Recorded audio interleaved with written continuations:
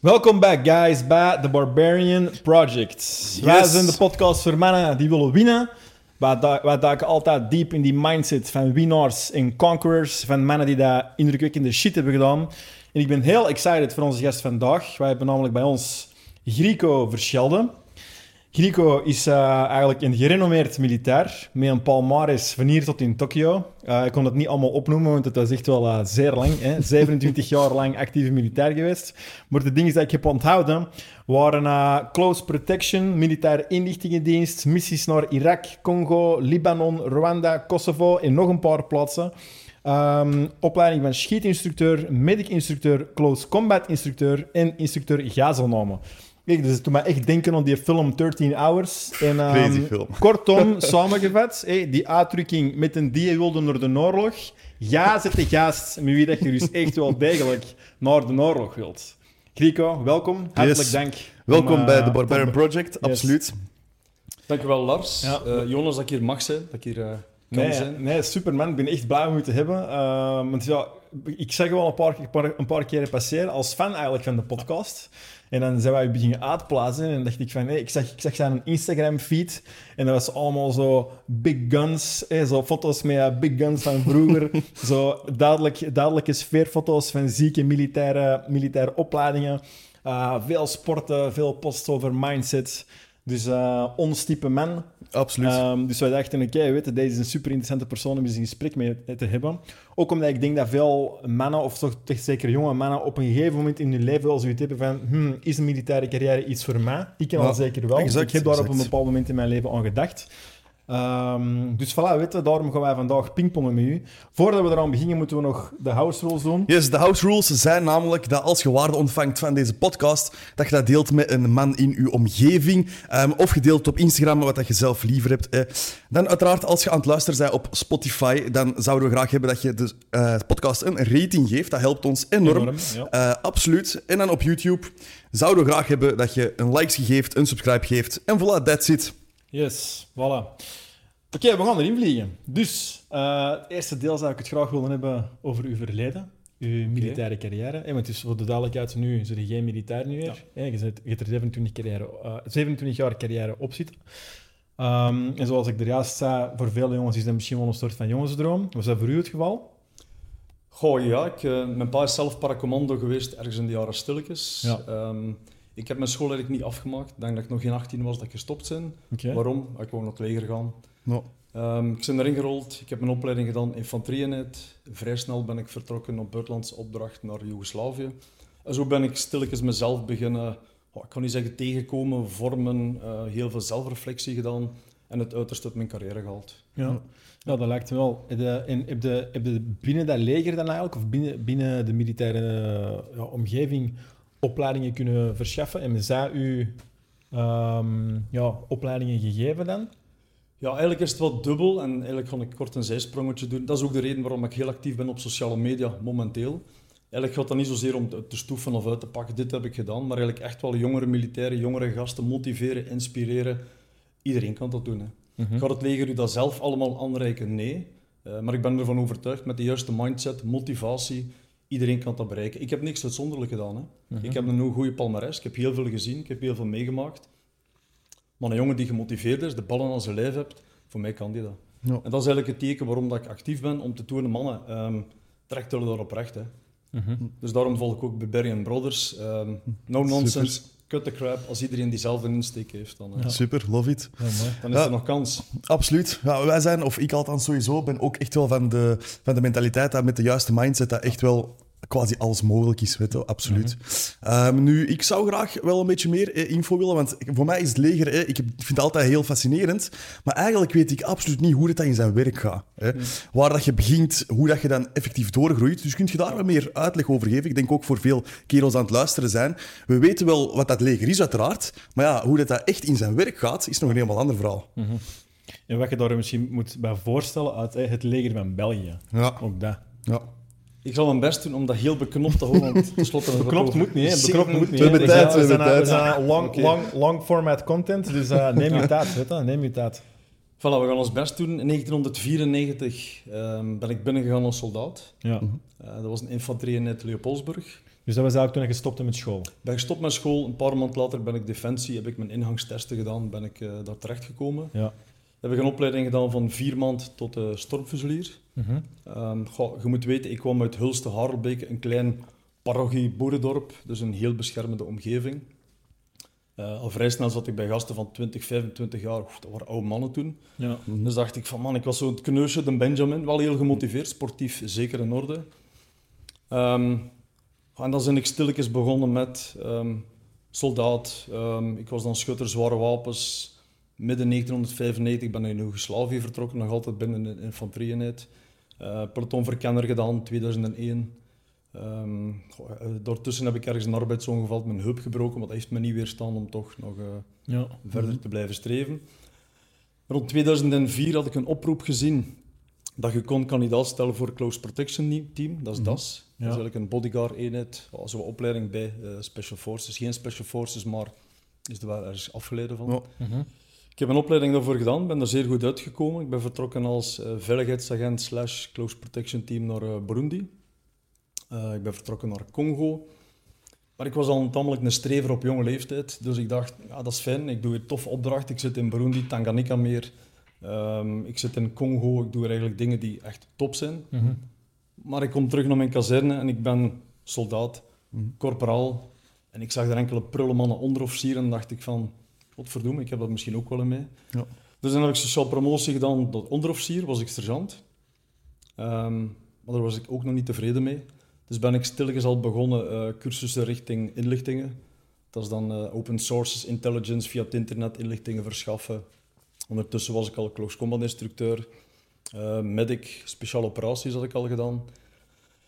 En zoals je zelf zegt, Defensie heeft nooit niet gezegd, Grieko, je kunt dat doen. Dus ik ben er zelf van op zoek gegaan. Ja. Ik had al een keer gepostuleerd naar een plaats bij de militaire inlichtingendienst. Mannen die eigenlijk bepaalde operaties doen in het buitenland. Die eigenlijk gaan met mensen gaan spreken, zowel de man op de straat als een politieker, als minder koosjere gasten, om eigenlijk informatie te halen uit die mannen. Heb ik mijn ingangstesten voor gedaan, mijn opleiding gedaan. Dus dan werkte ik eigenlijk bij ADIF, Algemene Dienst, Inlichtingen en Veiligheid. En zo ben ik stilletjes maar beginnen groeien tot de palmares dat ik eigenlijk nu heb. Ja. Dus als ik samenvat, ik ben soldaat geweest, ben eerste soldaat geweest, ben korporaal geweest. Ik heb mijn cursussen gedaan, ben naar ex-Jugoslavië geweest 1995, Kosovo 2001. Heb ik mijn opleiding als Close Protection Bodyguard gedaan. Burundi, Rwanda, meermaals Congo. Ben ik nog een keer naar Libanon geweest met mijn eenheid als sectiecommandant van jonge gasten. Ja. Ben ik gemuteerd naar een inlichtingendienst. Dan heb ik naar Afghanistan 3 keer geweest, Mali, Guinea, nog 2 maal naar Libanon, Irak 5 keer, Congo terug. Ik was eigenlijk non-stop weg. Ongeveer 6-7 maanden per jaar was ik weg in het buitenland. En tijdens al die opleidingen, dat waren dan, ik neem aan dat dat een stuk fysieke testen zijn, close combat, ik neem aan dat je dan heel veel met wapens leert overweg gaan, ook natuurlijk je vechtsport, misschien ook een heleboel psychologische training, zeker voor die inlichtingen misschien. Zo met mensen praten of zo? Ja, laten we zeggen, alle cursussen dat we deden, specifiek bijvoorbeeld de medic dat ik gedaan heb, moesten wij iemand kunnen stabiliseren voor 12, 24 uur. Invasieve technieken, infusen steken. Voor bijvoorbeeld schotwonden, laat ons zeggen. Dus stel er iemand heeft heel veel bloedverlies, moeten wij kunnen een infuus steken, moeten wij kunnen medicatie geven, echt stabiliseren op het terrein eigenlijk, op de frontlinie bij wijze van spreken. Okay. Totdat dan een dokter of een chirurg... Totdat er een medevak is. Ja. Oké.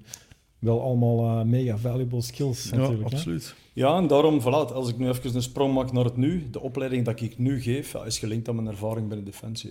Ja, super. Als je nu kijkt naar inlichtingendienst, hebben we heel veel trainingen gehad, naar psychologisch, naar met mensen kunnen omgaan, socializen, netwerk opzetten, informatie uit de mensen halen, dus... Ja, toch wel heel interessant. Ja, dat zijn eigenlijk allemaal skills die ik zelf ook echt wil hebben. Weet je. Ik vind eigenlijk dat elke man zo'n van die skills moet hebben. En ik schaam mij nu om te zeggen dat ik die skills eigenlijk absoluut nog niet bezit. Ja, maar het feit dat je hier nu zit te babbelen met mij, het feit dat je hier een podcast hebt, dat ik chapeau tegen zeg, dan heb je wel die skills. Hè. Ja, oké. Dus, nee, maar ik denk dat hij bedoelt van zo skills van bijvoorbeeld iemand kunnen echt. Stel iemand echt zo op het fucking straat die wordt aangereden en die heeft een zotte wonde.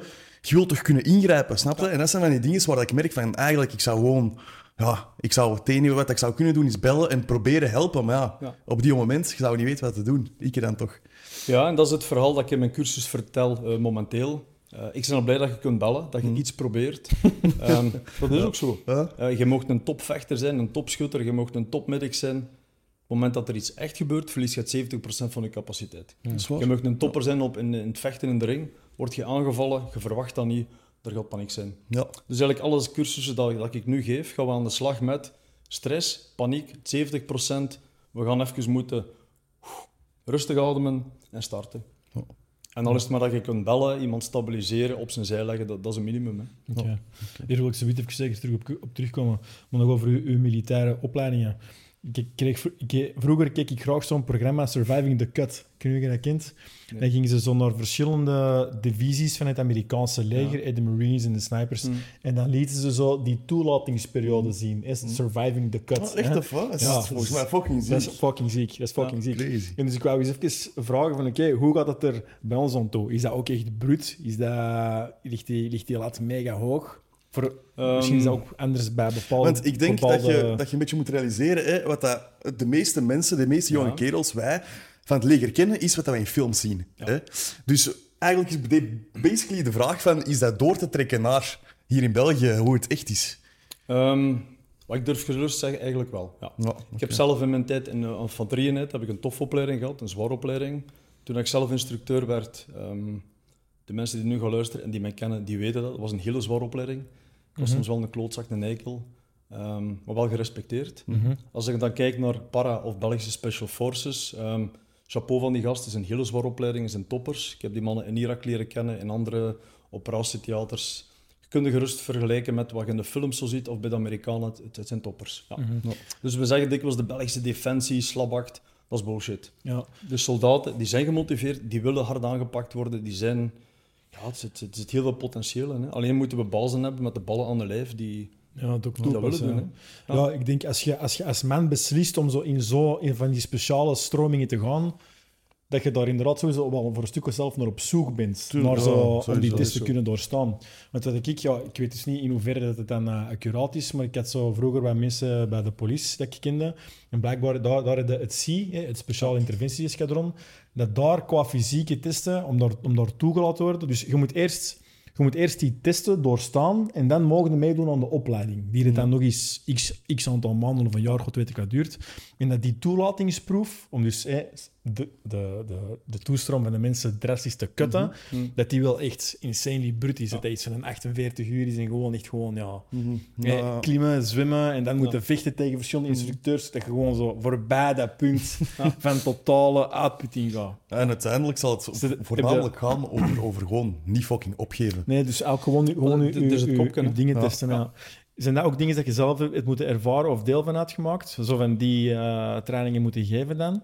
Trainingen gegeven vooral, heb ik heel veel gegeven zelf. Ja. Maar als ik naar mezelf kijk, mijn opleiding als close protection bijvoorbeeld, fysiek was dat pittig, maar anderzijds, we hebben geen Rambo's nodig, we hebben geen freaks nodig met wapens. We hebben mannen nodig die fysiek in orde zijn, die sterk zijn, maar die de mindset hebben, die kunnen beslissen, een fractie van een seconde, ik schiet niet. Ik pak hier mijn VIP-mix, steek hem in de auto en gedaan. Ja. Dus eigenlijk, dat is een bepaald milieu, zoals Special Forces, dat is waar ik zelf deel van uitgemaakt heb, of militairen.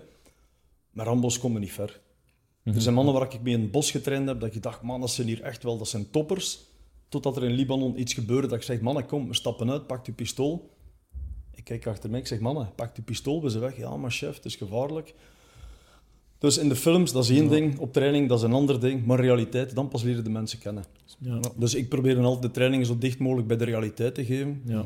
Zijnde, ik was soms een klootzak. Hè.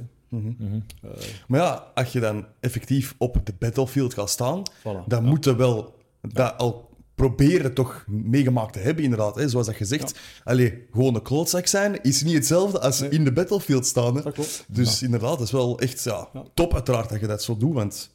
Ja. Heb je echt benauwde situaties meegemaakt? Ja, daar ben ik ook heel eerlijk in. 2006 in Congo, waar we als team, was de eerste presidentiële verkiezingen, was ik daar als DAS. Bescherming van de ambassade, personeel van de ambassade. Verkiezingen zijn bekendgemaakt, de uitslagen. Kabila, Jean-Pierre Bemba, vicepresident, ongeveer 50-50. De hel breekt er los. Wij zijn daar met ons team, met 6 man middenin. Zie je, dat is echt die film 13 Hours. Hè? Ik weet niet of je die gezien hebt, 13 Hours. Ja, dat is echt die, hè? Ik kan u zeggen, toen onze Belgische ambassadeur zegt, oké, ik heb een team nodig om naar die Jean-Pierre Bemba te gaan, de vicepresident. We gaan daar even samen zitten met al de ambassadeurs. Wij komen eraan gereden, er wordt al geschoten op straat, er liggen al wat lijken op straat. Eerlijk, ik had ook wel schrik. Ik dacht van, fuck man, dat meen je niet. Hè. We komen aangereden bij de vicepresident. Ik stap met 2 collega's uit. Er is een ontploffing en een helikopter van de vicepresident, een hip Russische helikopter, die ontploft. Ik aantal, denk een halve kilometer verder. Had ik zoiets van, oké, shit hits the fan, tof. Dus eigenlijk werden wij beschoten, die mannen van Kabila en Bemba waren op elkaar aan het schieten. De eerste seconde, minuten, ben ik heel eerlijk, ik had schrik. We zijn dan met een paar onder onze jeep gaan liggen, de kogels floten langs ons oren. Ik vond dat niet zo tof. We zijn daar richting de ambassadeur gaan kijken met ons pistool. Oké, is veilig. We zijn teruggekomen. De ambassadeur zat veilig in de kelder. Wij lagen op straat. Dus we hebben de mannen zien schieten naar elkaar. Op een gegeven moment is er een van de militie van Bemba die dan mij teken doet met zijn pistool. Ja, ik zeg tof, oké. Ik ben naar hem geweest. Maar ik zei gewoon een bangelijke gast tegen. Zeg je kinderen? Heb ik die wat medische dingen beloofd? Ben ik beginnen babbelen? Uiteindelijk hebben we bij onze Congolese chauffeur een vest aangedaan, onder een jeep gerold. En ik denk dat wij er 4,5 uur blijven liggen zijn. Dat is op ons kloot aan het schieten waren. En op dat moment, die eerste periode, hebben we schrik, maar dan valt het terug op wat je getraind hebt, wat je gezien hebt. Ja. En uiteindelijk zijn we dan beginnen lachen, grapjes maken. Dat was bangelijk. Ja.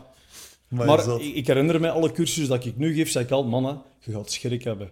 En heel veel gasten, ik heb geen schrik. Dat is zeker. Iedereen gaat schrik hebben. Tuurlijk. Maar je valt terug op je training, wat je ooit gezien hebt. Ja, dat blijven de schoonste momenten. Hè. Is er een moment dat u veranderd heeft? Zo, want dat hoorde dan van veel mensen, als je zo dicht bij de dood bent geweest, dat wel zo'n imprinting heeft gemaakt. Hè? Dat je dan zo naar het Stoïcijnse gezegde gaat, momento mori, momento vivere. Nee, was ik dicht bij de dood? Ik denk het niet. Ik heb mijn ding gedaan, we hebben daar heel goed gewerkt. We hebben samen een goede whisky gedronken met het team. We hebben nog wel zo'n momenten gehad. Laten we zeggen, als ik dan thuis kwam, relativeer ik wel veel meer. Ja. Als ik dan naar de winkel ging en ik hoor 2 mensen zagen tegen elkaar in het begin, ik liet mijn kar gewoon staan, ik was terug weg. Ja. Dus veranderde het u? Ja, ergens wel, denk ik. Ja. Okay.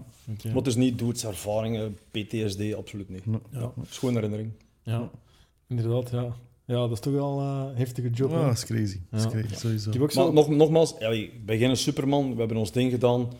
Defensie zit vol met gasten die allemaal hetzelfde zouden doen. Ja. Want je zegt dan 2006 was dat, als ik mij niet vergis. Ja. En je waart actief sinds 1994. In die 12 jaar dan heb je dan... Ja, want ik kan mij niet voorstellen wat dat is, wat dat je bedoelt als je zegt, we gaan op opdracht. Hè. Is dat dan altijd meteen, basically, in de battlefield? Nee, of wat moet je daarmee voorstellen? Laten we zeggen, de opdrachten dat ik gedaan heb met mijn eenheid, infanterieeenheid... Dan trainen wij een 4-tal maand voor een opdracht. Dan gingen we naar Libanon of ergens in Kosovo. En dat doen wij onze job. Ja. Is dat risico geweest? Zelden. Jawel, er is een jeep in een ravijn gereden. We hebben nu niet mogelijk in een ravijn gekanteld. Verkeersongevallen. Ja. Gevaarlijk was het niet. Maar het is het leven met uw team. Hè. Ja. Je zit 24/7 samen. Een beetje Big Brother in het echt. Tof. Ja. En, ik heb op een van de foto's gezien, Band of Brothers. Hè. Er is ook een serie dat we allemaal wel kennen. Ja. Kun je dat beamen, dat een militaire carrière samen, op missies en samen, dat echt wel inderdaad zo'n Band of Brothers creëert?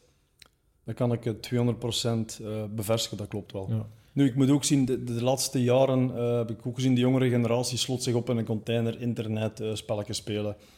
Maar daarvoor, midden jaren 90, begin jaren 2000, de mannen...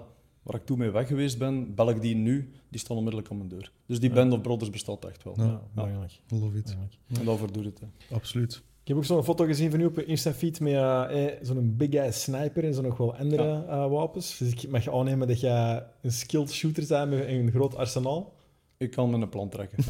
Maar ik heb thuis geen wapens. Hè. Nee. Maar, Is dat een aparte opleiding dat je volgt binnen het leger? Of, Ja, laten we zeggen, basis leert je met alle soorten wapens schieten. Daarnaast ben ik nog schietinstructeur geweest. Ja. Zodanig dat je met kleine, grote wapens kunt overweg kunnen. En blijf je dat onderhouden nu?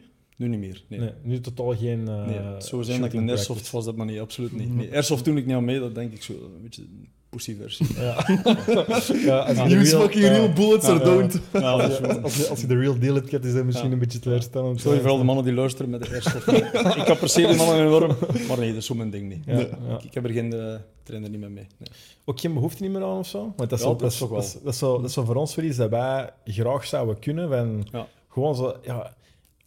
in het gedachte van, je weet nooit. Snap je? Hier kan het misschien ook ooit shit hit the fan. Sowieso. Dat klopt. Ja, En dan een wapen hebben en ermee kunnen omgaan. Ja, fuck it, man. Het is wel iets waar ik aan denk. Sowieso. Ja, maar als je niet getraind zit, is het soms beter dat je geen wapen hebt. Maar Dat sowieso, wel, hè. Dat sowieso, hè. wel inderdaad de nuance, Ja. getraind zijn. Hè? Getraind zijn. Voilà. Maar er is wel iets wat elke man om te doen laat staan. Ja, nu, je hebt waarschijnlijk ook wel foto's en filmpjes gezien. Ik zat al in een speciale eenheid, dus de lessen dat ik gaf was ook al buiten het klassieke.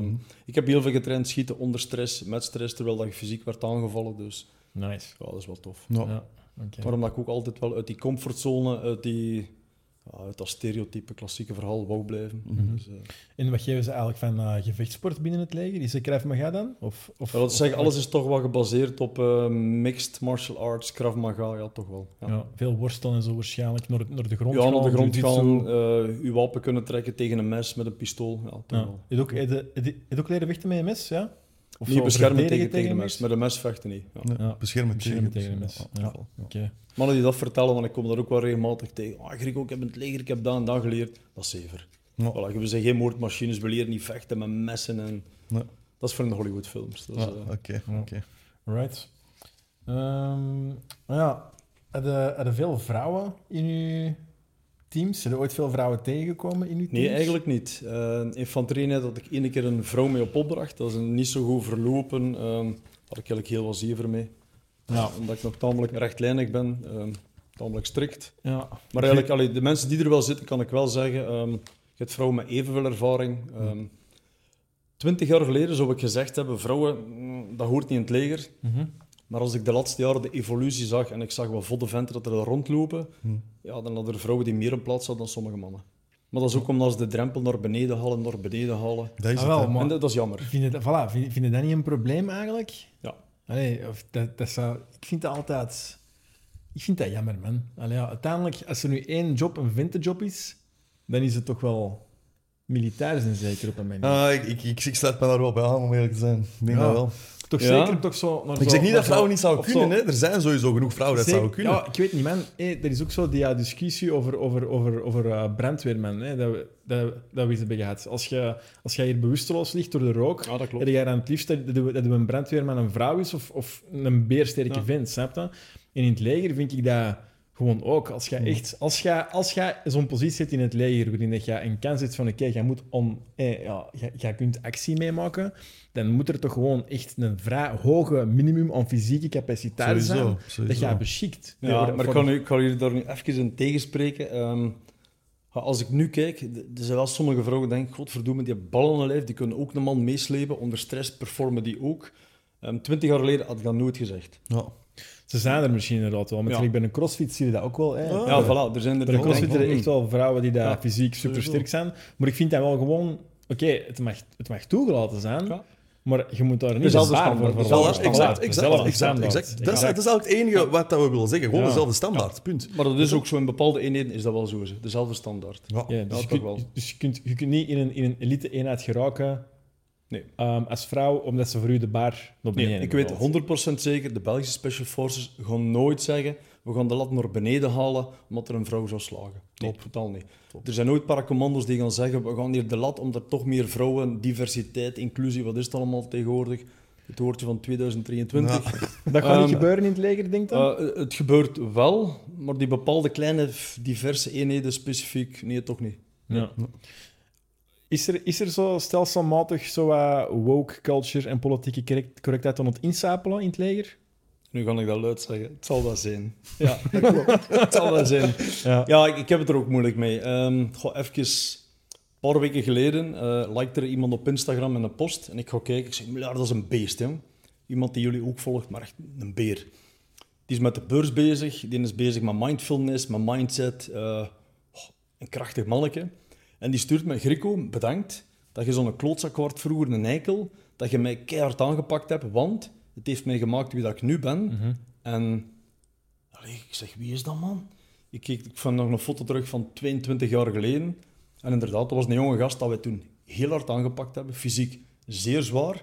Ook dat ik het wel... ik had het wel op hem. Ik heb hem ook wel een paar keer te shit geholpen. Maar dan zie je nu, dat is een vent geworden. En heel veel jongere gasten die me aanspreken van... Ja, sergeant, chef, weet het nog vroeger, toen dat keihard... ja, we missen dat. Want tegenwoordig fabulieren ze het jonge onderofficieren, zijn er al niet veel meer. Dat zijn mannen die dat tegen u zeggen, die daar nu nog die daar nu nog militair Gasten dat zijn. ik ooit opgeleid heb als soldaat, die zijn nu ook onderofficier geworden. Ja. En ze zeggen van, we missen dat wel. We mogen niet te streng zijn, we mogen dat niet zijn. Dus sluipt de woken daar binnen. Ja, het zal wel zijn. Maar dat is overal, hè. Dat is overal. Maar toch, als er zo één plaats zou zijn waar dat eigenlijk echt niet mag... Ik denk, kijk naar de politie, kijk naar de brandweer, kijk naar de overheid, kijk naar... Ik zie het overal, hè. Ja. En dat is dan effectief in de vorm van, we mogen ze niet te hard aanpakken. Ja, dat klopt. Waarschijnlijk, je mag ze niet kwetsen of zo. Ja, die kijk naar het nieuws, dat is overal. Hè. Ja. En dat is jammer. Dat is inderdaad jammer. Dat is dikke zonde. Want ik zie nu regelmatig, als ik op LinkedIn zo'n keer iets post over een mindset, over veel van die oudere militairen, die zeggen, Grieko, dat klopt. De opdrachten blijven hetzelfde, worden complexer, worden moeilijker. Er is meer stress, dus de trainingen moeten op hetzelfde niveau blijven. Doet je dat niet, ja, dan sorry. Ik weet niet wie dat de verantwoordelijkheid gaat pakken als er ooit bodybags naar huis komen, omdat de mensen niet getraind zijn. En dat is ook zo. Dus de mensen dat ik ken, de standaard ligt hoog. Maar ja, die doen ook hun best. Hè. Dat is de reden dat jullie hier zitten, dat ik hier zit, is omdat er toch nog mannen zijn die het verdienen. Hè. Ik wil graag eens dieper ingaan, want dat is dan weer wat je in de film ziet. Heel veel mensen die uit het leger komen en echt lijden aan posttraumatische stress, alles erop en eraan. Je zegt dat je daar zelf niet onder lijdt. Maar heb je dat veel in je omgeving gemerkt? Ik heb dat niet veel gemerkt. Er zijn wel enkele gevallen. Maar ik denk dat ik het probleem heb dat ik heel veel relativeer. Ik heb in shit-situaties gezeten. Ik heb in Irak dingen meegemaakt, in Afrika, Libanon, overal zo wat. Ik ga er vrij rustig mee om. Wil dat zeggen dat ik binnen 10, 20 jaar PTSD kan hebben? Dat kan. Daar ben ik van overtuigd, dat kan. Of was er ook misschien zo'n bepaalde overlap-periode? Bijvoorbeeld, je wordt dan die close protection aan doen in elke omgeving waar het vrij verhit kan zijn. Ja. Dus je bent waarschijnlijk continu op scherp daar. En je bent waarschijnlijk heel alert. En je hoort iets en je zit direct van, oh fuck, is het dan niet? Zeg je zo, als je dan terug naar huis komt, dat je zo'n tijd zo in die te scherpe modus blijft van ik hoor iets, of snap je? Dat klopt zo wel. Ja? Ik weet, in Afghanistan waren we met een team van 3, dus dat was alles. We zaten met 3 man. Als we buiten reden met 1 jeep met 3. Maat, dat moet toch een fucked up gevoel zijn. Er passeerde een burka langs ons en die tikt op onze auto. Dat deden wij iets van... Er is een blaast zijn, dan gaan we een boffen. Fucked, man. Eigenlijk reden wij constant buiten met... En ik had dan een pracht van een collega, Dennis. Hij is ondertussen ook burger geworden. En soms zeg ik tegen Dennis... Dan zet ik Ramstein op. Ik zeg, Dennis, ik ben er klaar voor. Als het moet vandaag, dat gaat. Grieko, stop erbij, kom aan rijden, zwijgen. Dat is bangelijk. Maar om duur merk ik ook van... je kikt toch een beetje op die adrenaline. Hè. Je zit alert, je blijft wel bij de pinken. Maar het drijft u, hè. Ja, dat kan ik wel geloven. Ja. Maar ik denk dat dat wel echt... dat zou voor mij een gevoel zijn dat heel overweldigend is, denk ik. Zo het idee van, fuck, je zit hier maar met 3... Je zit in een soort van hostile of omgeving, of toch een omgeving dat hostile kan worden. En als het dan gebeurt, maat... Nobody gives a fuck eigenlijk. Maar op dat moment... Irak zat ik, we zijn gestart. De Belgische Special Forces zijn van Bagdad naar het noorden van Irak geweest. Ik en een collega zijn naar het noorden geweest, we waren met 2. Dus in het begin pakten we een jeep, gingen we naar de andere kant van Noord-Irak, gingen we naar de grens Mosul. Soms waren we met 3-4 mensen, dat was alles. Ja, okay. Dus we weten ook van... We hebben ook situaties mee gehad, dat we ook wel een keer ondervraagd werden aan sommige checkpoints, omdat we aan het foefelen waren met papieren om binnen te geraken. Dus daar heb ik geleerd mindfulness en ademhaling te controleren. Ja, daar wou ik even op touchen. Ja, als je in zo'n stresssituaties gezeten hebt, kun je niet bijna alle stress dat jij nu in je dagelijks leven hebt, gewoon echt zo zeggen van... Eigenlijk is het momenteel... als er geen stress is, in een rustige situatie, voel ik me niet op mijn gemak. Is er enorm veel stress, dan heb ik mijn stress, mijn copingstrategie, dan ben ik enorm rustig. Ja. Is er heel veel stress, dan ben ik... ik is gewoon niet zagen komen, we gaan die relativeren. Een tijdje geleden een accident, dat staat ook op mijn Instagram, denk ik. Een grote merk in Stafford, die valt naar een klein Malteserhondje aan, staan ze op te stampen op die hond. Ik had ook even 70% stress. Uiteindelijk heb ik die hond rustig weggedaan, heb ik die bloeding beginnen stoppen, verbanden in die buik gestoken van die Malteser en ik bleef rustig. Ik kon alles ruiken, alles zien, alles horen, dat was echt rustig. Ja. Maar steek me in een rustige omgeving, dan heb ik stress. Wat je er juist tegen ons zei tussendoor even, dus dat je als lesgever, als instructeur wel super hard wordt voor de mensen die dat onder u waren. Maar wat ik heel mooi vond, wat je zei, was dat jij wel ook Dus als jij bijvoorbeeld iemand 20 keer die pompen, dat jij er wel 40 deed. En als je zei van een rugzak mee te pakken van 20 kilo, dat er nu een 30 kilo was. Dus dat vind ik wel weer al een belangrijke les hier. Lead by example. Ja. En dat zal ook wel zijn waarom dat veel mensen u uiteindelijk daar toch voor respecteren. Want het is natuurlijk gemakkelijk om aan de zijlijn te staan en gewoon iemand zware shit te laten doen. Maar het is natuurlijk nog iets helemaal anders als je het zelf gewoon meedoet en daar nog eens voorbij gaat. Hè. Dus dat wil even props voor u. Nu dat je even terugkijkt op je hele militaire carrière, heeft u dat, ja, ongetwijfeld ja, maar heeft u dat heel veel skills en vaardigheden bijgebracht die je nu naar de rest van je leven niet kunnen meepakken? Ja, toch wel. Ik denk zowel op menselijk vlak, en als ik nu kijk naar de landen dat ik bezocht heb, zowel naar diversiteit, naar religie, naar spreken met mensen, naar skills, naar gevechtstechnieken, naar schieten. Ja, eigenlijk wel, ja. Ja, want ik zie ook heel veel foto's op je feed van dat je eigenlijk heel erg hebt ingemengd in die andere culturen. Ja. Ik zie ook heel veel foto's met kinderen en zo. Ja. Heeft u dat inderdaad een veel breder wereldperspectief gegeven? Ja, toch wel. Als voorbeeld, ik denk in Irak of in Afghanistan heb ik de Ramadan mee gedaan. Ik ben niet katholiek, ik ben niet religieus, totaal niet. Maar het respect voor die bevolking heb ik de Ramadan mee gedaan. Waarom? Ja, ik vind dat is het minste dat we kunnen doen. Ja. Supermooi. Dus, absoluut. Ja, mooi. Maar dat verwacht ik ook van andere mensen, ook hier in België, dat we toch een beetje... Ja, voilà. Dat is nog allemaal niet politiek correct, maar als ik ginder was, dan pas ik mij aan. En dan denk ik tuurlijk, absoluut. Ja, dat is inderdaad hoe het zou horen. Ik heb dat onlangs is dat gepost.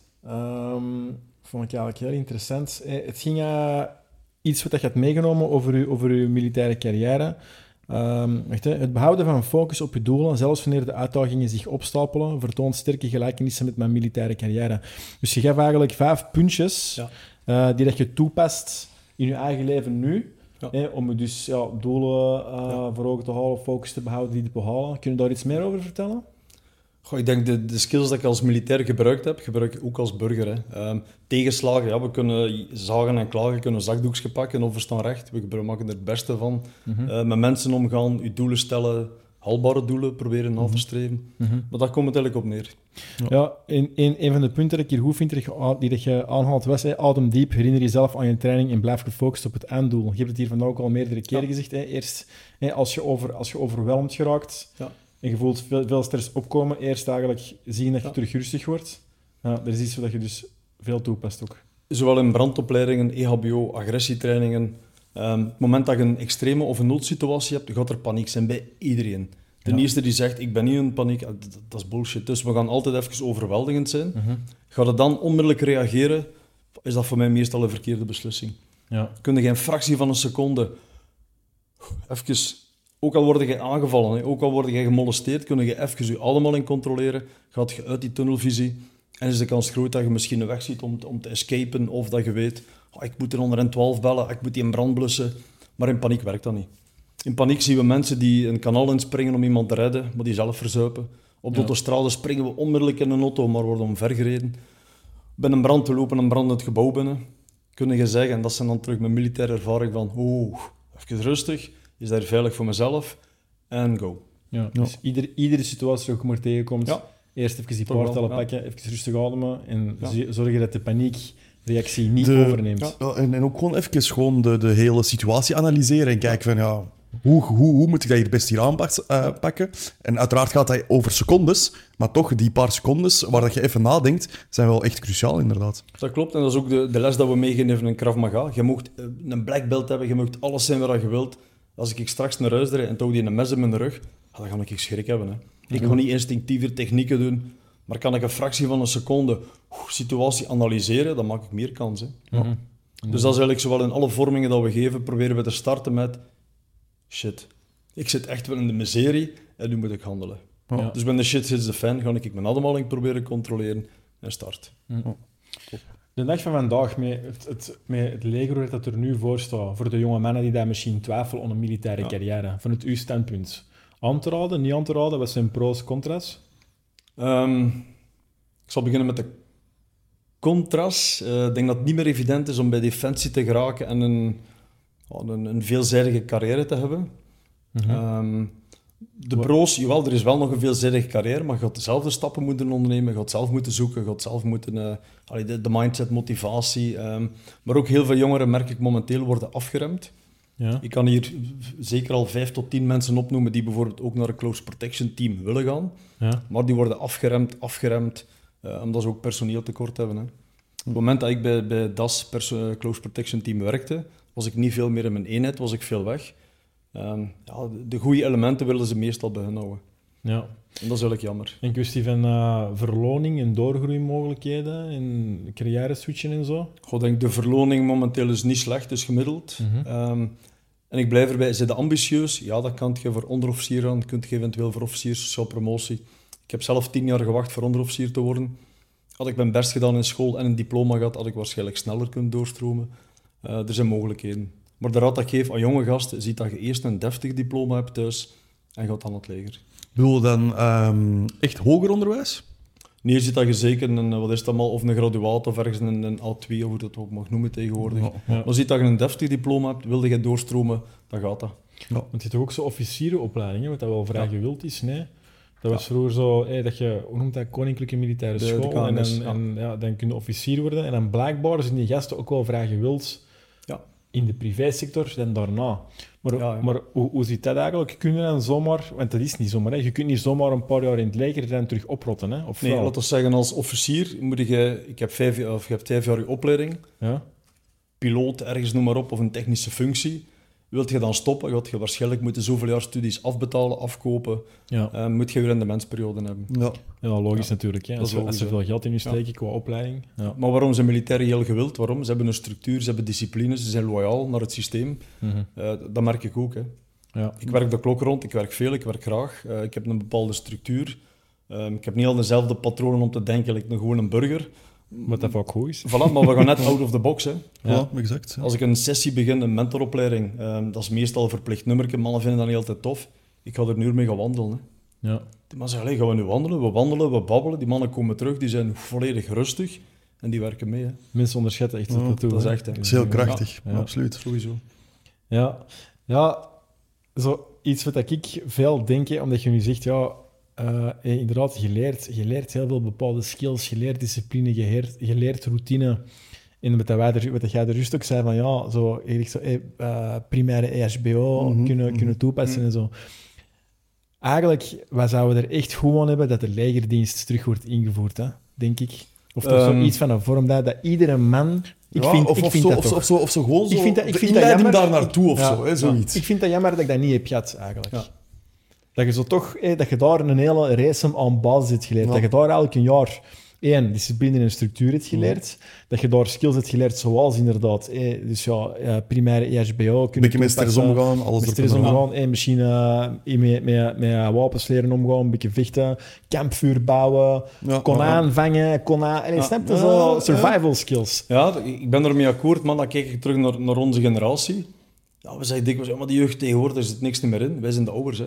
Dus het begint eigenlijk al bij de kinderen dat wij moeten skills aanbrengen. Absoluut dat. Er is absoluut dat. Het feit waarom dat er weinig in de jeugd is omdat er te weinig mannelijke voorbeelden zijn. Ja, en ook gewoon veel te veel gepamperd is geweest. Hè, door zowel overheid als ouders en zo. Want we hebben onze vorige generaties zijn wel de babyboom-generatie en de gouden generaties die dat alles hebben gehad. Voor eigenlijk heel weinig geld. Hè.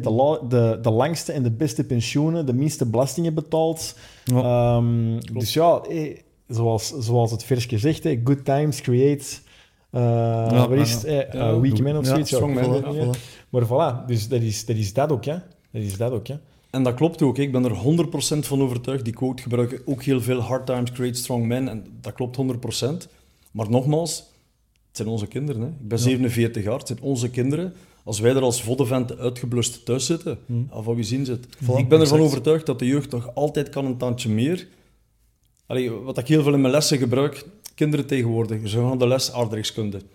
Wat zegt een uitgebluste leerkracht? Gewoon mannetjes, het milieu is nog de klootjes. Hè. En dat gaat niet meer goed, en dat gaat niet meer goed. En overstromingen, ze gaan de les economie.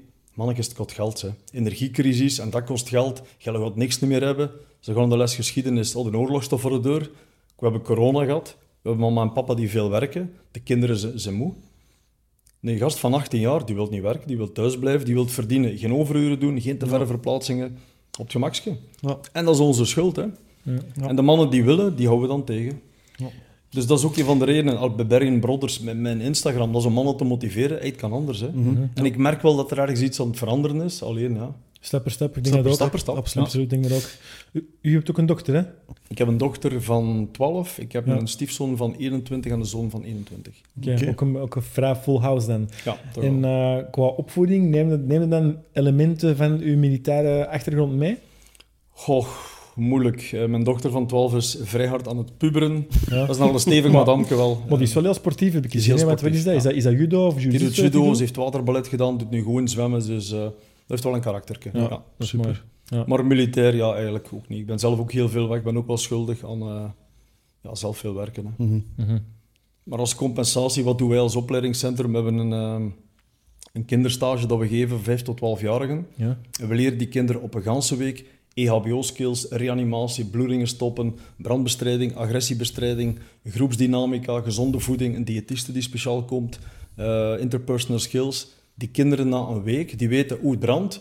Dan moet ik denken aan veiligheidsinformatie, bellen, EHBO toepassen. Ik moet er onder een 12 bellen, ik heb een brandblusdeken. Maar dat is echt wel super Dus ergens waardevol. kunnen wij die Ja. kinderen skills aanleren. Dat is echt wel top. Dat is wel echt... Of we kunnen zeggen, pak pak u een tablet en zwijgt de mama en papa zijn moe. Ja, dan verandert het niet. Hè.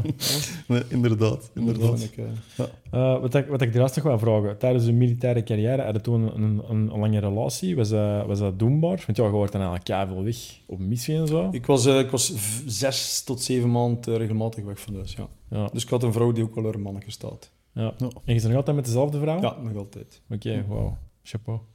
Maar inderdaad, dat zal wel niet evident zijn geweest. Nee, niet evident. Dus nu sowieso het zijn keuzes. Hè.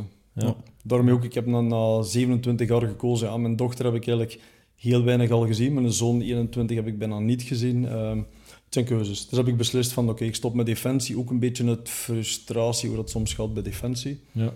Maar voilà, het opleidingscentrum dat ik nu voor werk is van mijn kleine broer. Mhm. Dus voilà, daarom was de stap naar militair, burger vrij snel gezet. Ja, dat is goed. Nu proberen iets meer family man te zijn. Meer Ja, familie we doen man. ons best. Ja.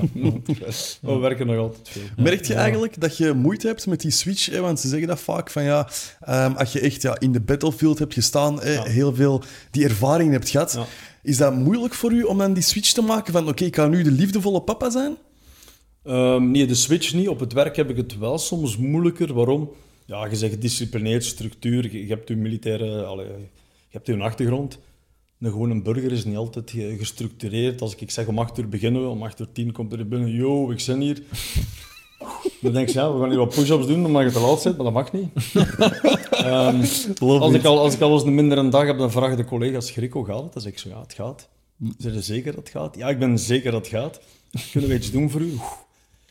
Nee, je hoeft niks te doen voor mij. Soms is het Zwaar, gewoon... Ja, voilà. Maar de aanpassing is wel soms groot als militair burger. Andere setting. En daarom gaan we wandelen. Wandelen, boeken lezen, Ja, podcast luisteren. Geen Super. stress. Yes. Voilà. Boeken lezen, inderdaad. Ik heb gezien dat je, ik denk dan door ons, into Ryan Holiday zijn Ja, geraakt. Ja. Tot hiertoe, wat zijn uw boekaanbevelingen? Heb je er voor ons? Goh, ik lees eigenlijk heel verscheiden. Ik lees er heel veel naar psychologie, NLP. Die van jullie volg ik nu wat. Ik heb er heel veel ook nog over inlichtingen. Mijn nicht, Kathleen Kools, is ook een schrijfster. Niet echt sales, maar de black box verkoper. Nog andere boeken eigenlijk over mindset vooral. Ja. Heb je er toevallig een interessante over psychologie? Dat is iets waar ik wel stil aan Goh, ik denk dat ik straks eens zo moet kijken, maar ik wil zeker wel een keer iets Ja, doorsturen. dat is goed, mooi. Ja. Maar ik denk dat het ook belangrijk is, naast de boeken, dat zo'n beetje een inner circle waar je rond begeeft. Ik weet dat jullie dat ook regelmatig. Absoluut. Wat dat niet evident is, hè? Nee. Een goede inner circle creëren. Ik Dat weet niet klopt, of dat jij door... Of dat jij dat goed, of dat jij daar tevreden over bent, over een inner circle. Natuurlijk, bij ons zouden we graag nog steeds meer Ja. gelijkgestemde... Ja, ik denk vrienden. dat je daar... Ik heb dat wel vaker gezegd, je moet realiseren. We zijn denk ik op zich niet met al te veel dat Nee, momenteel dat dezelfde klopt, mindset hebben.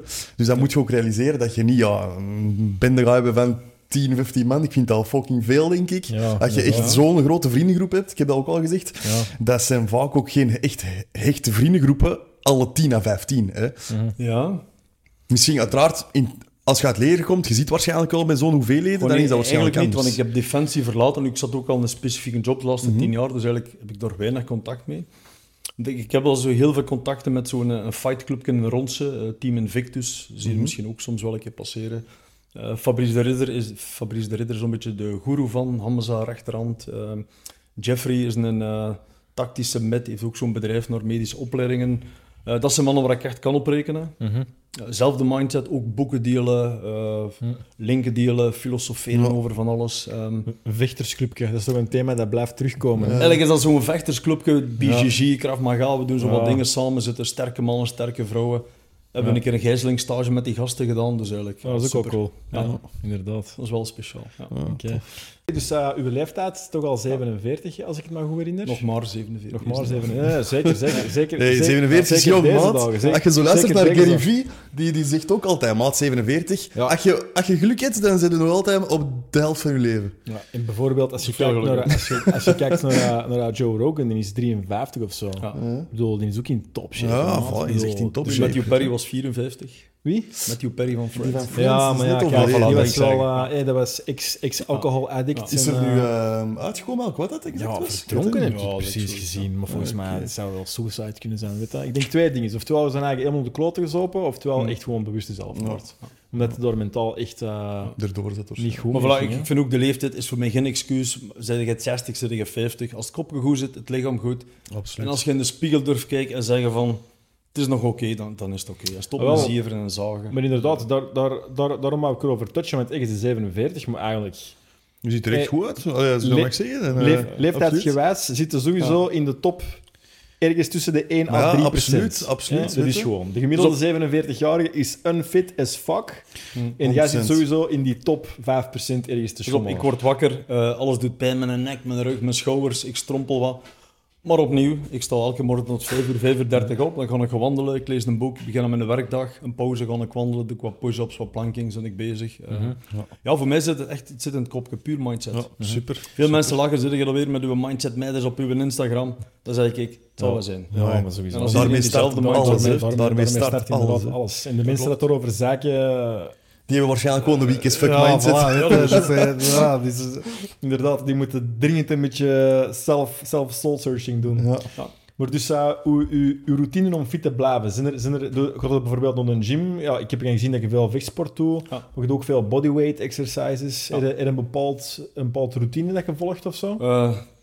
Te weinig, omdat ik eigenlijk ook heel veel werk of avonden of weekends doe. Ik probeer altijd 5:30 op te staan. Ja. Dan doe ik al wat beweging. Dat kan zijn dat een uur gewandeld is. Dat kan zijn wat oefeningen. Ja. Met een maaltijd of een shake. Voilà. Iron Ice vind ik trouwens goed. Terzijde. Appreciate it, dankjewel. Ja. Tijdens de vormingen ga ik ook wandelen. Zend ik wat bodyweight. Ik probeer 2 keer in de week een keer op een basic fit te gaan. Ja. Ik geef les Krav Maga in Kortrijk met een tof team. Ja. Mijn dochter doet regelmatig wat judo-training. Daar ga ik ook wel eens mee. Probeer ik ook wat te trainen, te sporten. Dus, voor mij is het toch wel belangrijk dat ik dat evenwicht vind. Ook al gaan ze thuis anders zeggen dat het evenwicht soms zoek is. Maar ik vind het belangrijk dat je toch bezig blijft. Hè. Ja. Ik kan ook in de zetel zitten, tv kijken, met een zak chips. En dat is het. Hè. Moet kunnen, man. Moet Maar ik kunnen, vertik sowieso. het. Doe je nooit? Er is geen... Ja, toch wel, maar... Zelden. Ik ben heel rusteloos. Als ik thuis kom, zou ik nog beginnen wat opruimen en nog kijken en nog bezig zijn en bezig zijn. Ja. Ik zal zelden in de zetel zitten en Ja. rust. Okay. En qua voeding, heb je daar speciale go-to-dingen voor? Nee, want eigenlijk ben ik niet zo goed bezig met voeding. Het is dikwijls te snel, rap in een auto, rap een snack. Dus Ja. Daar zou verbetering kunnen dat zijn. zijn te veel verbeteringen. Ja. Oké, ja, voilà, kijk. Ja. Dus, Maar dat geeft de geld er goede tips, dus dan pak ik toch wel iets van mee. Dat is waar, absoluut. Ja. absoluut. misschien moet u straks een voedingsschema maken voor on the go. Best in. Voilà. Oké. Ah ja, misschien ook wel een goeie. Want ja, omgaan met agressie, dat behoort tot de opleidingpakket. Dat klopt. Ja. Heb je daar wat go-to tips voor of zo? Of zo dingen die je misschien kort kunt toelichten, die dan misschien handig zijn om mee te nemen? Laten we zeggen, eerst de opleidingen die wij geven. Ik heb een project ontwikkeld op vraag van een opleidingscentrum voor vrachtwagenchauffeurs. Ja. Dus ze kunnen dat volgen binnen een vakbekwaamheid, 35 uur.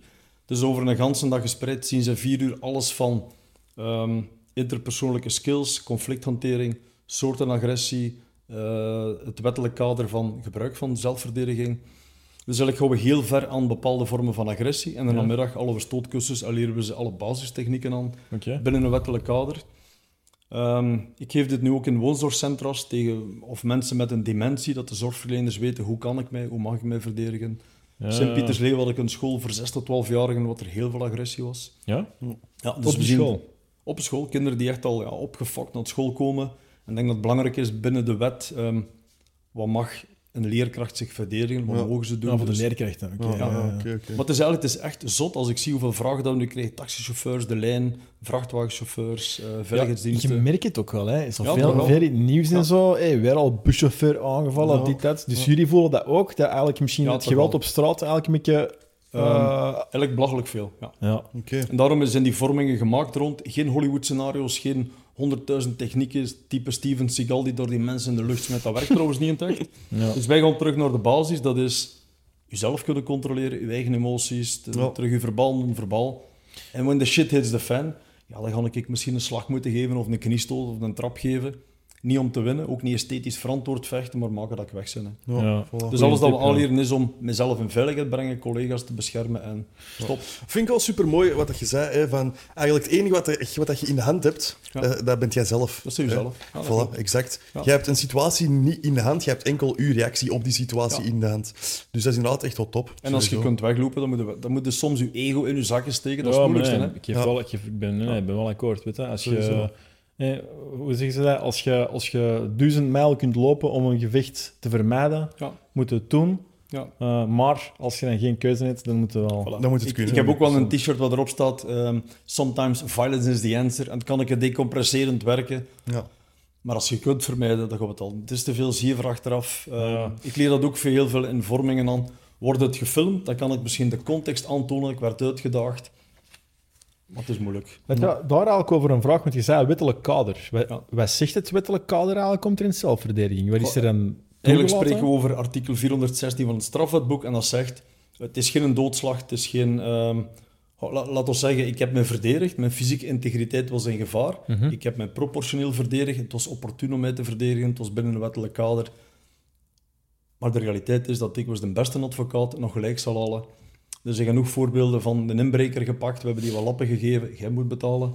Je vind ik betrapt iemand, echt- je steekt hem neer, je wordt gestraft. Dat is nu eenmaal de Belgische wet. Dat vind ik echt hallucinant, zo'n Ja, ding. dat Dat is is crazy, echt... En heel veel in die lessen, dat is heel frustrerend dat mensen zeggen, ja, Grieko, mag ik die niet kapot schieten?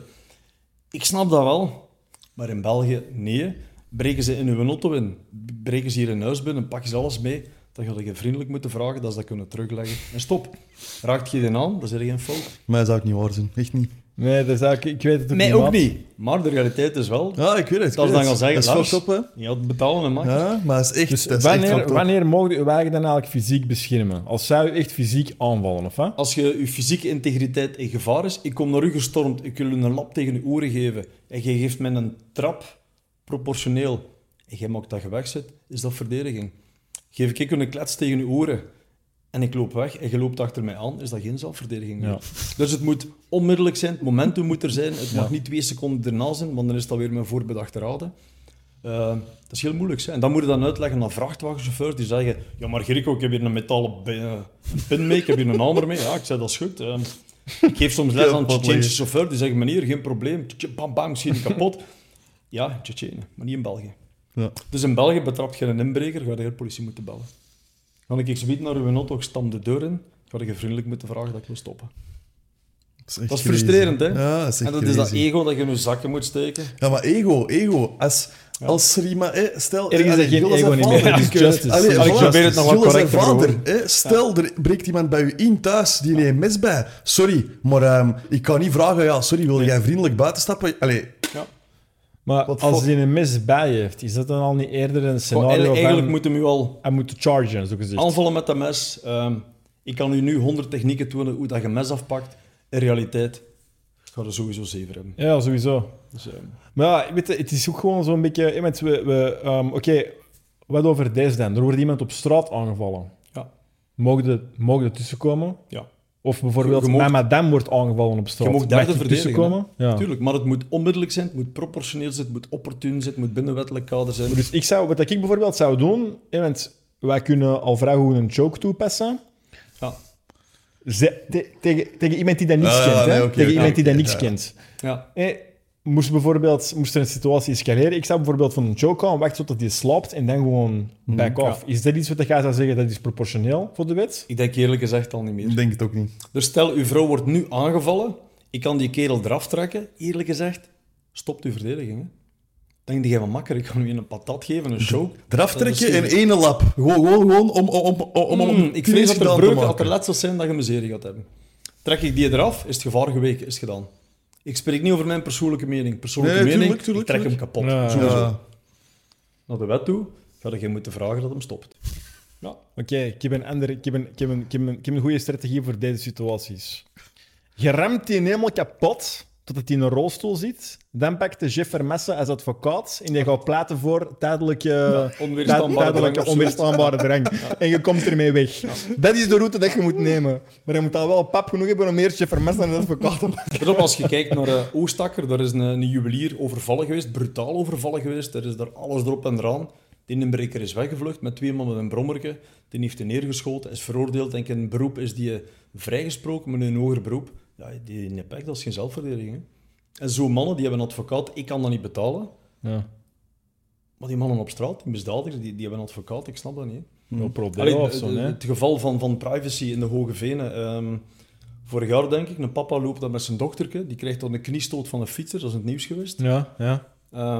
Die zet dat op Facebook. Die dochter krijgt de kniestoot. Ja, een fietser passeert, die geeft een kniestoot uit de weg, dat meisje valt op de grond. Ik had er ook al achter gegaan, denk ik. Die plast dat op Facebook. Dit is hier gebeurd met mijn dochter. Ja, die papa is gestraft. Hè. Die moet schadevergoeding ter waarde van een nieuwe fiets betalen. Hè.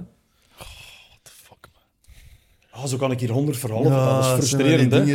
Dus kun je geen gevecht vermijden. Als je dat zo hoort, eigenlijk zo...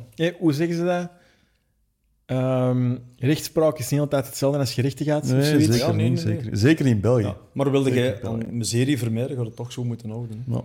Ja, maar inderdaad, er zijn toch zo bepaalde situaties waar dat volgens mij gerechtigheid... Gelijk zo bijvoorbeeld, maat, als een fucking akel je dochter tegen de grond stemt en zijn fiets... Tuurlijk. Maat, die zijn tanden gewoon op te laten. Of niet? Ik trek die kapot, maar ik weet... Er zijn consequenties. Voilà. Maar ik denk dan... Ik zou dan graag op een punt komen in mijn leven dat ik weet van, kijk, weet je, die financiële gevolgen, I don't give a shit. Ja. Dat pak ik er wel bij en er is het mij meer dan waard, want ik weet, diep van binnen, ik heb het juiste gedaan. Ja, voilà. Ik zal ook het juiste doen, hè. Ja. Alleen als ik dat in een les geef, dan moet ik zeggen, kijk man, ik heb hier ook mijn persoonlijke mening, maar weet, wettelijk kader, word je aangevallen in uw camion, word je niet uitstappen. Nee, maar het is wel sowieso belangrijk om te weten, weet je. Ja, sowieso, absoluut. Want er zijn natuurlijk, je kunt natuurlijk veel situaties tegenkomen waarin dat je beter inderdaad zegt van, oké, fuck it. Ja. Het is het echt niet waard. Voilà, weet je, het is eigenlijk gewoon vooral belangrijk dat je het wettelijk kader weet. Hè? En dan gewoon naar eigen inschatting die keuze maken. Ja, of nee. Voilà. Is deze situatie het waard exact. om erover te gaan? Ja of nee? Bijvoorbeeld veiligheid van je eigen kleinen, van je eigen madame, dat weet ik wel. En dat begint met uw kinderen opvoeden, uw kinderen trainen, skills aanleren, zelfverdediging vanaf jonge leeftijd. Absoluut. Ja, dat moet ik echt... Dat gebeurt ook echt gewoon te weinig in deze maatschappij. Hè? Dat gebeurt te weinig. Dat is de reden, mijn dochter is zeer goed in judo, ze doet binnenkort een blauwe gordel. Ik wil dat ze er kan verdedigen, en als ze er verdedigd heeft... Heb jij dat aangespoord? Wat is dat? Heb jij dat aangespoord? Ja, van jonge leeftijd wou ze dat zelf. We hebben zo'n beetje in die richting geduwd. Ik vind dat een goede basis, judo. Ja. Dat zij van alles doen later gevechtsporten, vind ik judo een hele goede basis. Ze is er ook wel heel goed in. Ja. Dus ik leer ze ook EHBO, dus als ze een wat lappen geeft, kan ze hem ook verzorgen. Binnen een wettelijk kader is dat volledig perfect. Hè? Zalig. Ja, inderdaad. Dat zou wel in haar voordeel pleiten als ze een lappen geeft. Ja, ik heb die gewoon afgeslagen puur ter zelfverdediging. Want kijk, ik heb die daarna zelfs gewoon verzorgd. Ja, en als ik dat zelf voor heb, dan ga ik zeggen, ik heb wel stress, PTSD, ik voel me echt niet goed, ik heb mentaal wat moeilijk. Exact. Dus eigenlijk, als je een wat lappen geeft, dan moet je een EHBO-koffer pakken die je verzorgen, verzachtende omstandigheden. Goeie valuable tips hier, man. Valuable tips. Ja. Maar als je kunt weglopen, loop maar weg. Ja, dat is sowieso. Altijd, inderdaad. Ja, op dat vlak is het zo duidelijk dat we kunnen concluderen dat er heel weinig gerechtigheid nog is binnen het Belgische recht- en strafsysteem. Is dat dan anders op de plaats waar je geweest bent? Laat ons zeggen, ik zit toch in wat plaatsen geweest. Als ze daar iemand betrappen op diefstal, dat steekt ze in een brand, smitten ze in de fluif, opgelost. Ik zeg niet dat dat goed is. Hè. Dat is misschien met erover, inderdaad. Maar Dat het zijn misschien wel- extremen. Ik weet in Irak ga ook niet te veel moeten uitspoken. Afghanistan ook niet. Maar hier in België worden bepamperd. Hè. Ja. Ja. Ik zie dat genoeg in niveau 4 bijvoorbeeld op VT4. Ze pakken iemand op, die lacht die flikken vierkant uit. Fuck you, is terug weg. Hè. Ja, maar Frustratie. eigenlijk is dat wel... Eigenlijk is dat wel, als je erover nadenkt, een groot probleem. Hè. Dat is echt een groot probleem hier. Die strafverloosheid. Want ja, je kunt inderdaad gewoon zomaar inbreken, je kunt zomaar mensen de afvliegen, je gevolgen kunt die zijn zomaar... er gewoon. Voilà, je kunt zomaar het varken uithangen. Ja. En denkt je dat dat waarschijnlijk ook onder de grondslag ligt waarom dat agressie en geweld op straat eigenlijk de pan aan het uitreizen is? Goh, Ligt dat misschien als oorzaak aan die trend? Ik denk de oorzaak ligt bij mij heel ver. Dat ligt al een deel naar politiek. We hebben heel lang dingen door de vingers gezien. Hè. Ja. We hebben dingen... IS bijvoorbeeld, waarom is dat gegroeid? Omdat er geen politiek... als je mensen geen recht geeft, je mensen geen onderwijs, mensen niks geeft om... dan gaat extremisme in de hand werken. Ja. Als je geen strafloosheid, als je mensen laat doen, als je niks durft ingrijpen, mensen zeggen fuck you. Hè. Ja. Dus er is meer agressie. Plus, je hebt sociale media, jongere benden vinden ze dat tof dat dat gefilmd wordt. Ik ben er zeker van, als ik hier straks in elkaar geklopt word, ik weet niet hoeveel Vlamingen dat er mij gaan helpen. Hè. Ja. Maar dan ga ik naar Brussel en ik klop er één bij weinig. elkaar, met een auto staat in brand. Hè. Ja. Ja. We hebben geen, dat is, inderdaad. we hebben geen dingen meer. Nee. Inderdaad. Ja, ik weet niet goed wat ik daarop moet zeggen. Eerlijk, de maatschappij op zich, hoe dat ik het bekijk, we hebben geen banden meer aan ons lijf. Nee, dat is We hebben geen ballen meer. Zwaar. Gebeurt er iets, gebeurt er een accident, mensen durven niet meer reanimeren, durven niet meer stoppen. Wordt er in elkaar geklopt, mensen lopen weg. Ik snap ze voor een deel. Maar hoeveel mensen gaan er zeggen, ik sta op die eerste rij? Niet veel, hè? Niet veel, inderdaad. En was dat naar uw gevoel vroeger anders? Als je zegt bijvoorbeeld toen jij 20 jaar wordt? Ik weet niet, ik denk dat het is allemaal heel snel geëvolueerd met sociale media, met mensen gaan zich meer opsluiten, komen niet meer buiten. Wij zelf als ouder, denk ik, sinds het Dutroux-tijdperk gaan onze kinderen meer binnenhouden. Ja. Ja, we zijn heel beschermend. Hè. Ja. Is er minder geweld? Is er meer geweld? Ik weet dat niet. Alleen wordt het nu gebeurt er iets, het is onmiddellijk in de kijker, het is onmiddellijk op de dossier. Dat is ook wel een factor natuurlijk. Misschien is dat niet zodanig proportioneel gestegen, maar misschien zie je het gewoon sneller door de social nieuwsgeving, media, door de social media. Dat zou ook wel kunnen natuurlijk. Plus ook als je de politie ziet, je pakt die niet meer serieus. Hè. Nochtans, goede politieagenten, goede militairen, goede mensen die veiligheidsberoepen doen, maar die worden uitgelachen. Hè. Ja. Wie heeft er nog respect voor een politieagent? Militairen worden uitgelachen op straat. Maar when the shit hits the fan, dan kijken we naar die mannen. Hè. Kunnen die ons helpen? Ja. Ja, dat is wel best een zorgelijke trend eigenlijk. Hè. Maar ja, misschien ook omdat je, want je hebt het dan zelf een beetje wel gezegd, ook die militairen die nu afgelopen jaren hier liggen rond te patrouilleren, veel ervaring hebben die niet meer. Ja, dat klopt. When shit hits the fan, gaan die mannen het wel kunnen doen. Snap je? Dat zijn van die dingen, misschien daarom ook, niet enkel daarom, maar misschien deels ook wel, omdat je weet van eigenlijk, een flik, gaat hij mij wel kunnen beschermen als er hier een met een mes staat? Ja. Snap je? Dat zijn ook wel van die dingen waar dat ik dan persoonlijk over nadenk. Ik denk dat tweedelig is. Ik denk enerzijds, vroeger hadden die waarschijnlijk meer die uitstraling van don't fuck with me. En dat zal waarschijnlijk langs twee kanten zijn. Enerzijds omdat die weten van effectief don't fucking fuck with me, want ik kan iets. En twee, omdat er toen ook niet zo'n cultuur was binnen de politie en leger van politieke correctheid. Dat klopt, ja. Want nu is het wel zo, als flik, bij de minste vinger dat je uitsteekt, maat, moet je verantwoording afleggen en bij comité P en dit en dat. En terwijl, ik kan me misschien voorstellen dat vroeger die cultuur wel anders was, dat je als flik, als je bijvoorbeeld aanraakte op je persoon... snap je wat ik bedoel? Ik snap het. Terwijl nu als flik... Nu weet jij eigenlijk... nu weet jij, ik moet oppassen, want als ik hier nu nog iets uithaal, dan moet ik subiet weer op matchen komen. Ja, dat is ook zo. En dat ook wel gewoon natuurlijk... Ja, dat werkt uiteraard het ander weer in de hand. Hè? Ja. Van, die weten eigenlijk, die flikken mag hiermee eigenlijk niks maken. Ja.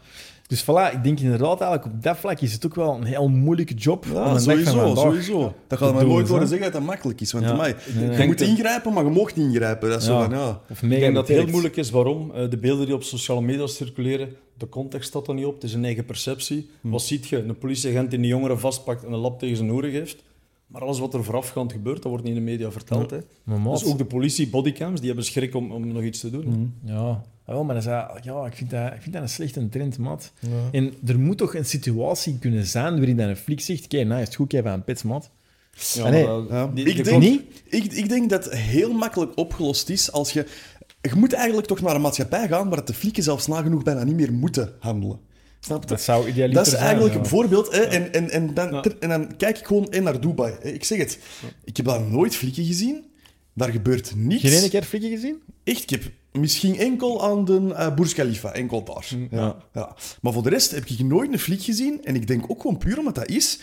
Als jij daar nog maar een vinger uitsteekt, dan zijn de consequenties zodanig zwaar. Niemand doet dat. Snap je? Ik denk daarom ook hier in België, je weet... We hebben het er juist over gehad, een inbreker, die mag eigenlijk doen wat hij wilt, en jij bent nog altijd in fout. Ja. Als je naar zo'n maatschappij gaat, dan is het ook logisch dat je meer mensen krijgt dat zoiets hebben van, waarom zou ik dat niet doen? Hè? Ja, of zeker de mensen, vanaf als je het dan gedaan hebt, en je ziet, er is toch straffeloosheid, oké, I'm gonna do it again. Voilà, exact. Dan zit het terug met een algemeen beelddenkende maatschappij. Waar zijn die normen en waarden, respect? Dat is er niet, hè? Nee, exact. Dus ja, als je een generatie hebt... Vroeger zat je aan de tafel, ik zei niet dat het beter was, maar je zat aan tafel, je wordt stil, hè. Kinderen zitten op een tablet, iPad, luisteren niet meer. Ja, in school. De juffrouw zei vroeger, je moet luisteren, je luistert. Nu moet de juf zich verontschuldigen. Excuseer, ik ga je feedback geven. Vind het niet tof? Excuseer me dat ik je feedback geef. Je moet even een minuutje naar buiten gaan, nadenken over het leven. Ik las vorige week in de krant bepaalde scholen waar er een bezinningsmomentje is. Dus is dat goed? Ik weet dat niet, maar tegenwoordig als leerling zegt je, juf, stop, time-out. Ik heb het even moeilijk met alles te verwerken. Ik ga naar buiten. Ik kom terug naar binnen. Juf, liever geen opmerking. Allee, ik weet, dan zitten we terug met die woke-discussie en jullie hebben dat regelmatig gevoerd. Goedemorgen, jongens en meisjes, daar begint het mee. Hè? Ja, ik denk inderdaad... het overheersende thema hier van deze problematiek is waarschijnlijk gewoon overpampering. Hè? Ja, voilà. Echt overpampering en gewoon weer al dingen die gewoon alsmaar zwakker wordende maatschappij, dat het daarmee begint. Dus voilà, we hebben nu een heleboel problem talk gedaan, maar het is solve talk. Hoe gaan we het solven? Ja, ik denk inderdaad... De Barbarian Project. Voilà, de Barbarian Project en het hele gedachtegoed daarachter. Ja. Een beetje tegenwind en ook geven. Dan echt exact al die opleidingen dat je aan het geven bent, ik vind dat echt top, super waardevol. Dat is eigenlijk waar we naartoe moeten. Dan moeten wij het voorbeeld gaan geven aan de nieuwe generatie, weet je. Ik denk dat we daar gewoon naartoe moeten, 100%. Ja, inderdaad. Terug stelselmatig meer sterke, krachtige mannen in de maatschappij. Die zijn er, hè. Die zijn er, absoluut. Ja, voilà. Kijk naar jullie volgers. Veel mensen dat ik volg, die zijn gemotiveerd. Dat zijn van die fitnessfreaks, vechtsporten. Dat hoeft niet per se. Maar heel veel mensen met de juiste mindset, als je die kunt blijven motiveren, want een dag dat wij hier zeggen van, wij stoppen ermee. En weet je wat ik soms ook merk? Ik denk ook soms gewoon laten zien dat het oké is dat anderen... Of gewoon laten zien dat het oké is dat jij zo denkt. Ja. Want dat is iets wat dat eigenlijk ons, of toch mij in het begin ook heeft tegengehouden. Zeker zo periode corona. In het begin was er zo'n periode, iedereen zwijgt. Ja. Want iedereen denkt... Oké, dit is nu hoe dat de maatschappij denkt. Snap je? Maar eigenlijk zijn er heel veel mensen die toch anders denken. Ja. Maar je moet het dan eerst eens zien op social media of op een podcast horen van... Wow, er zijn mensen die daar nog hetzelfde denken als mij. Ja. Ik ben niet zot. Er zijn inderdaad nog mensen die dat denken dat het hele woke gebeuren een beetje te ver aan het gaan is. Ja. En ik denk dat dat inderdaad gewoon waardevol kan zijn voor mensen, want te weten van, oké, ik ben toch niet alleen. Die het is allemaal maar een beetje crazy. Dus eigenlijk zijn goede influencers, hè? We proberen het toch. Absoluut. Maar het moet, hè. Absoluut. Ja. Inderdaad, dus bij deze nogmaals een oproep naar iedere man en aan het luisteren is voor uw steentje bij te dragen aan deze... of aan dit gevecht. Hè. Ja. En uw mening uit te spreken. Want dat is ook, ik blijf dat ook zeggen... Hoe meer mannen dat zich de mond laten snoeren en die is allemaal maar ja knikken en oké, ik moet vanaf nu zeggen persoon en ik mag niet meneer niet meer zeggen, ik mag niet meer mevrouw zeggen en ik mag niet meer zeggen hoe dat ik me echt over iets voel. Did you just assume my pronouns? Ja, hoe meer dat wij blijven meegaan in dat narratief, hoe gekker dat ook maar gaat worden. En er gaat echt wel een moment moeten komen dat wij zeggen van yo, hier fucking stopt het. Ja. We hebben het eerder eens gezegd, gelijk zo bijvoorbeeld in het narratief van aantrekkingskracht voelen tot kindjes is ook maar een bepaalde seksuele stroming. Nee. Dat is, snap je? Dat moet een hard fucking... grens voorbij. Dat moet echt een hard fucking line zijn. Voilà, dat was gewoon even mijn oproep. Top. Oké, Voilà. Grieko, plezier. super hard bedankt Ja, absoluut. om tot hier te komen. Als er Een mensen aangenaam zijn dat zo geïnteresseerd zijn in al die opleidingen en zo dat jij geeft, waar kunnen ze juist. dat terugvinden? Het opleidingscentrum heet Alert. Dat is Alert Opleidingen. Als je naar mijn Instagram-account gaat, Grieko Verschelde, vind je daar heel veel linken terug. Ik denk momenteel geven we rond de 1700, 1800 opleidingen per jaar. Oké. Dat gaat zowel naar stevig. trajecten, veiligheid, psychosociaal als eigenlijk heel veel. Ja. We hebben een team van 10 vaste medewerkers en dan nog wat losse medewerkers. Ik zit in Limburg, ik zit in Antwerpen, ik zit in Charleroi deze week, dus eigenlijk zitten wij overal. Oké, Ja. super. En we bereiken enkele tienduizenden medewerkers. En als ik op mijn manier gewoon kan zeggen, man, als je dat je bal in je lijf hebt, dat je een fan bent. En als er iemand is, zoiets van bijvoorbeeld, ik heb een bedrijf, ik heb wel zo'n opleiding boeken of zo, kunnen dan, dus dat is eigenlijk via dat dan dat je nou kunt aanvragen. Dus wij geven heel veel in bedrijven of particulier, maar deze week bijvoorbeeld zit ik in 4 of 5 bedrijven een brandopleiding, een agressieopleiding, bij de Vulkar bijvoorbeeld in Aalst, bij de Vulkar in Lokeren. Anthony, onze bulldozer MMA, heb ik zo lesgegeven Ja. in Beveren bij hem. Ja. Voilà, dus zolang dat er zo mannen zijn, dat is open, hè. Dan is er tegengewicht, dan is er Zal hoop. zijn. Ja, absoluut. Voilà. Oké, Grieko, nogmaals merci. Absoluut. Heel bedankt. Dat is heel tof om deze conversatie te hebben, absoluut. Ja. Dat is aangenaam, sowieso. Yes. Voilà. Oké, guys. See you next time.